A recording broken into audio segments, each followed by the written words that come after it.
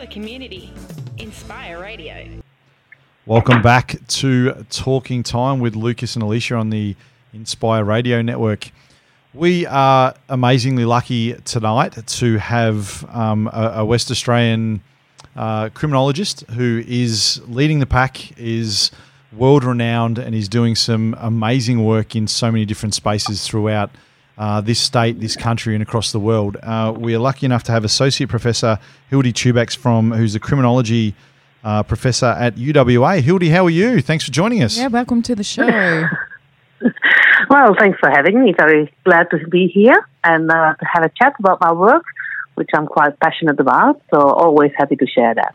Fantastic. And we know from the work you do, and you know, I'm an early career researcher, as you know, Hildy, and are starting to get into this space and to look at the work that someone like yourself does, and it's so inspirational and also aspirational. But I think the great thing you do is it's real life work, and the stuff I was hoping to chat to you a little bit about is your specific work on Aboriginal incarceration. Now we know that the Indigenous incarceration rates here in Western Australia are through the roof and frankly too high, and would love to hear your thoughts on where that stands. Yeah, absolutely. So maybe to give a bit of a background, because people will hear from my accent that I was not Australian born. So I migrated here in 2007 from Belgium in Europe and worked for 4 years for corrective services, which was actually a very interesting perspective for me, always having been on the other side from academia, looking within prisons and then working in prisons. And then in 2011, I moved back to academia and I joined UWA. And my interest in prisons, which I had started in Europe already, where I worked for the Council of Europe and a couple of other advisory roles, was what I found interesting when I came here was to see how big the difference is in the number and the rate of people that find themselves in prisons within Australian jurisdiction.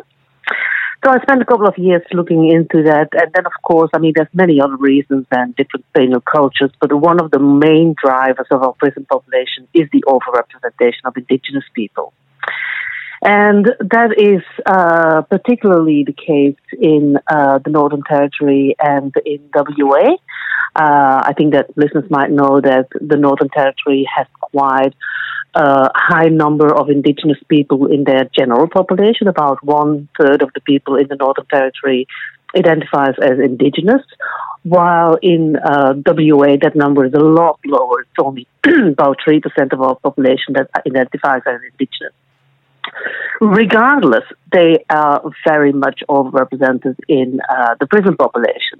So nationally, about 29% of the prison population is Indigenous, and the overrepresentation rate is the highest in WA. So we really have a problem there. And if we ever want to try to get our prison population down, that is one of the first.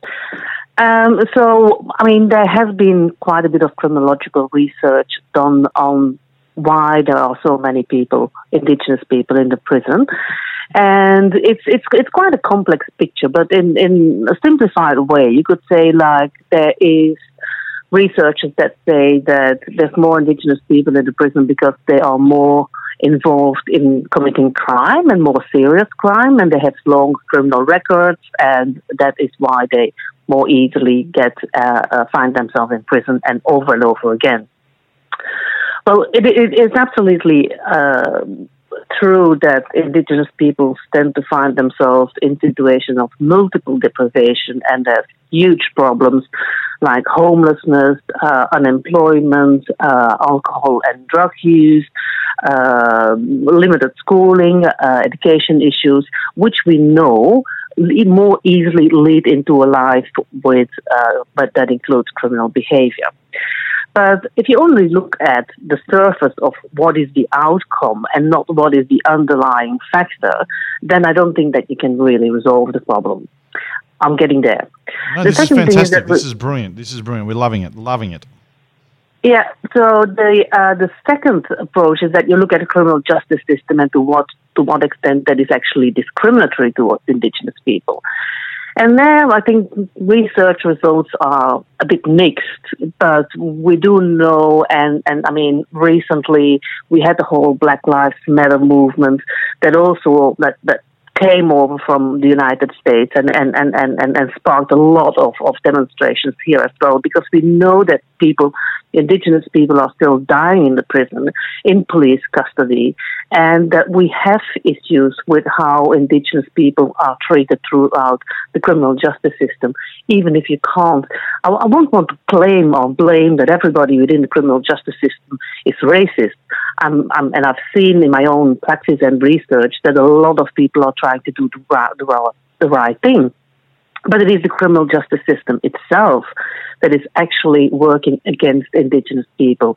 And that is where I want to come to, is that with the piece of research that we did in WA and in the Northern Territory, then we talked to a lot of people. We went to the communities and we asked about their experiences with the criminal justice system. And then it becomes clear that their experiences with the criminal justice system are so different. And as long as we don't realize that, we are never going to be able to actually really address the problem. And I think so for me, what we first need to understand is that the consequences of colonization, and I'm not talking about something that happened 250 years ago, I'm talking about daily practices that indigenous people experience, which are ongoing colonization, yep. And that actually result in ongoing trauma, intergenerational trauma. Maybe kids are not stolen away from their parents anymore the way it has been done in the 50s and the 60s and the 70s, but they are still overrepresented in out-of-home care. There is in a lot of daily practices that indigenous people still find are confronted with discrimination, and that their culture and the way they do things and they are used to do things for 60,000 years is not appreciated and not understood. So, I mean, it's actually an ongoing fight for them, and then it's the overrepresentation in the criminal justice system has to do with it. And that is the first thing that we have to look in if we want to find a long-term solution, I think. So many challenges, so many issues, and so many things. Can you hang around with us, Hildy, and we'll head off to a song, because we've got a few questions we want to explore a little bit of that further. You happy to hang around? Yep, sure. I think that maybe the second bit you want to go a bit more in that research, like why the experiences with the criminal justice system are different. Sounds good. I'd love to chat with you about it. To make it a little bit more concrete. Welcome back to Talking Time with Lucas and Alicia. We are blessed to have Associate Professor Hildy Tubex from UWA Criminology Department with us on the line tonight, and she's been telling us some of her passion and some of her work in regards to the overrepresentation of Indigenous people in the criminal justice system in Western Australia and also the Northern Territory. And Hildy, I want to ask you specifically about one piece of work that you've done. It was back in 16 and 17, but it was the piece of work was called Building an Effective Community-Based Through Care Approach for Aboriginal Offenders in Australia. It was with John Rinn and also Harry Blagg. Can you give us a little bit of what you found in that space and a little bit of how that might still replicate 4 or 5 years down the track? Mm-hmm. Yep, happy to do so. So one of the reasons why we started that research is that we know that a lot of Indigenous people in the prison go there for more than once. It's a bit of the revolving door. They get enmeshed in the criminal justice system and they go in and out, and they have a very high rate of recidivism. So the people in the prison told us, like, whatever we try to do with them, it doesn't seem to work. From the moment they are released, they are getting into trouble again. And that is why we actually looked in what is happening from the moment that these people walk out of the prison door and go back to their communities. What is not working for them, but also in their communities, what is working or what might be working for them if they get the support to do it. And that was actually a very revealing piece of research in which we took the stand that it's not up to us white people to decide what Indigenous people need. We are there just like actually to listen to them and try to carry their voice to places where we think they need to be heard to make some changes. So we just sat under trees and went to the communities and had a yarn and listened and noted it down and checked with them if we had interpreted correctly what they wanted to explain to us. And then we kind of clustered it in themes and discussed it in research reports. And we're still working on that material because it's very rich material. But also, I mean, we're trying to focus on a couple of subgroups which are really concerning, like Indigenous women that find themselves in prison more and more with ongoing and very important consequences for their families. They all have babies, are looking after children of family or extended family. Indigenous women also have specific roles within the communities which cannot easily be taken over by other people. So if they fall through, if they find themselves in the prison, that really bites into the structure of these communities with very, very detrimental effects on the long term. So that is something that I'm now more specifically looking at. But going back to the initial research, so what we found and why the experience of the criminal justice system is different for them is that I'm just going to point to a couple of things. Like, for example, the most of the people that we talked to lived in regional and still quite traditional communities. So from the moment that they are in prison, they are taken away from their communities. That has a lot of consequences that are not really there for non-Indigenous people, or not to that extent. Because of the community lifestyle, they have a lot of responsibilities, like taking care of their family and extended family, but also going to funerals or other cultural obligations. The fact that Indigenous people can't do that while they are being taken away in prison is actually causing a lot of harm and trauma in the community, but also a lot of anxiety for them while they are in prison, and with consequences for after their release, because it's kind of like having an outstanding debt. You were not there for your family and for your culture while you were supposed to be there, and that really breaches the balance and the good atmosphere in communities. Other things is that because of their community lifestyle, when they go back to their communities, the family is there awaiting them, but also with expectations from them. So, for example, in the Northern Territory, we all train these people to get a job, then they save up some money, then they go back to the communities, and there is the expectation that they will share their money and their earnings. And it's a bit of a clash of cultures, because our very individualized neoliberal society doesn't see it that way. We have our house, and when we close the door, that is our privacy, and we spend our earnings in the way that we plan and structure it. Yep. That's not how an Aboriginal society works. Absolutely. So it is a clash of having to, if somebody is in need in your community, you have to be there for them, which was the strength and the pride of the Indigenous community life, is now actually backfiring, because if you have to look after your family members, if somebody is in trouble, and then in the morning you have to get up and you didn't get enough sleep and you have to go to work, and when you come home there's people living in your house and they have eaten from your fridge, because you can provide, so you share. So, but they're having to switch between these two worlds, the Western individualized world and then the Indigenous community approach, is really tiring, and people tend to fall between the cracks and just give up. And then they have cultural obligations for which they have to travel, but then they can't report to their parole officer, and then they get in trouble. And it's really hard. It's between a rock and a hard place. Then some other things that people shared with us is that in the prison there is not a lot of knowledge about Aboriginal culture and how to deal with it. And particularly there was a concern with Indigenous people that for their youngsters, because they spend so much time of their youth in the prison, away from their communities, because they want to go to the city, because they want to have more access to other things. And they are actually taken away from the very important influence of elders in the community who are there to actually teach them respect for culture, for language, for traditions, on men's business, on women's business. And that is actually undermining the oral transgression of culture as it has been done for 60,000 years, because the more modernized indigenous, urbanized indigenous youngsters, they don't know that much anymore about their culture, or they are at risk at losing the connection with their culture.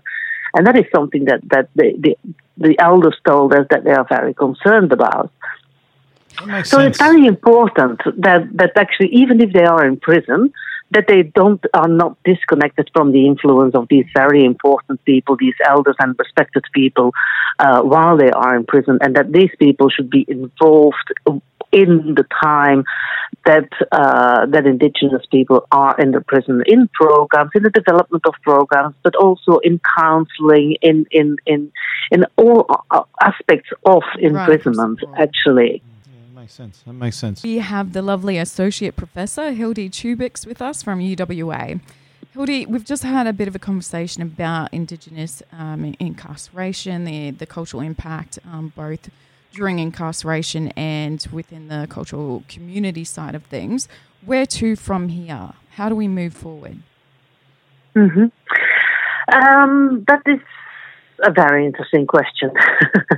And the answer, there's no easy answer to that question. But what I've been doing lately is actually looking at the Canadian situation, because Canada has a very similar problem with their Indigenous peoples being overrepresented in the criminal justice system. And they are actually, they are supposed to be ahead of us in the indigenization or the aboriginalization of their criminal justice system, particularly in corrections. So I've done quite a bit of reading about that to see if there's example of good practice where we could head. And what I see there is, on top of the recommendations that we wrote in our report, I think the most important one is that whatever we do, it has to be Indigenous-led. Mm-hmm. As long as we, as white people, are going to explain to Indigenous people how they have to live their lives, it's not going to work. Sure. That is ongoing colonization. And it hasn't worked for 250 years, and believe me, it's not going to work in the future. And that is a bit the problem but I think what I read from Canadian research is that, yes, they wanted to make their prison system more culturally appropriate, but then actually they ended up with a very generalized and very oversimplified interpretation of what is Indigenous culture, and kind of imposed that on Indigenous people in the prison as that, okay, if you want to have a better chance for release, you should reconnect to your culture, and this and that. We have this, that, and that problem. Well, that program. Well, that is not how it works. It needs at least to be developed in partnership with Indigenous people, and preferably Indigenous-led. And I know that in reality that is not an easily achieved goal, because the Indigenous people in charge of programs and take initiatives, they are very busy and they have a lot of commitments. And it's sometimes people very easily get overcommitted because they are asked to do so many things and speak so many voices. But I think we have to do it at their pace, and we have to do it with them and in the way that that they know that it needs to be done. And that is how I see myself as a researcher in this field, is that I can only be a kind of an instrument, and offering my expertise as a researcher and my position as an academic to actually voice their voices.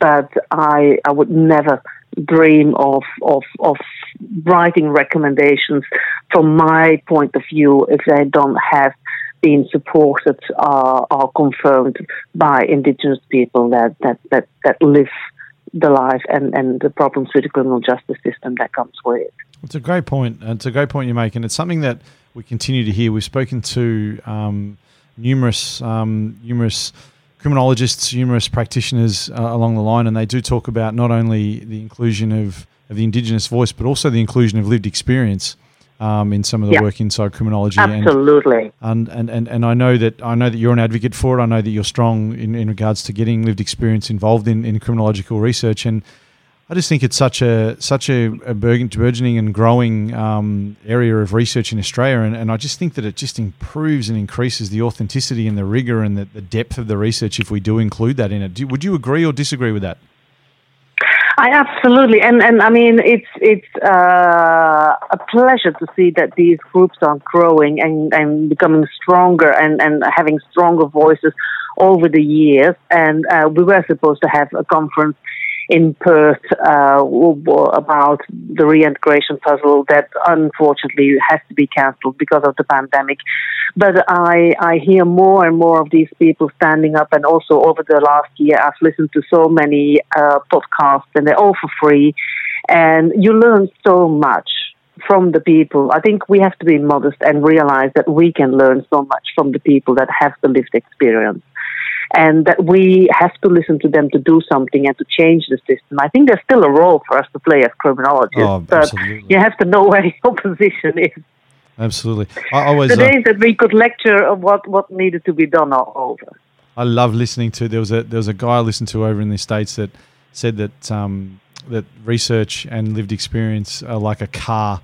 The front wheel being the researcher can still drive without a back wheel, but it's going to be dragging its ass. And then the guy, the guy then said that without the front wheel, the back wheel is the lived experience, and they're going to be pushing shit uphill. Put the two wheels together, and it's going to be a smooth ride, and it's going to be a fantastic vehicle that everyone's going to want to drive in. That is a fantastic way of looking at it and explaining it, and I totally agree with it. Absolutely. Hildy, thank you so much for coming onto the show with us and spending some time having a chat. I'd love to get you back on board again to have a chat, and personally I want to thank you for your support for people who have been incarcerated previously, and also for the great amount of work you're doing for the Indigenous people that are incarcerated, and also in the West Australian and Northern Territory areas. Thank you very much. Thank you so much. Thank you for having me, and keep up the good work. I look forward to listening to your program. Thank you, Hildy. Have a good afternoon. Okay, thank you. Bye-bye. For the community, Inspire Radio.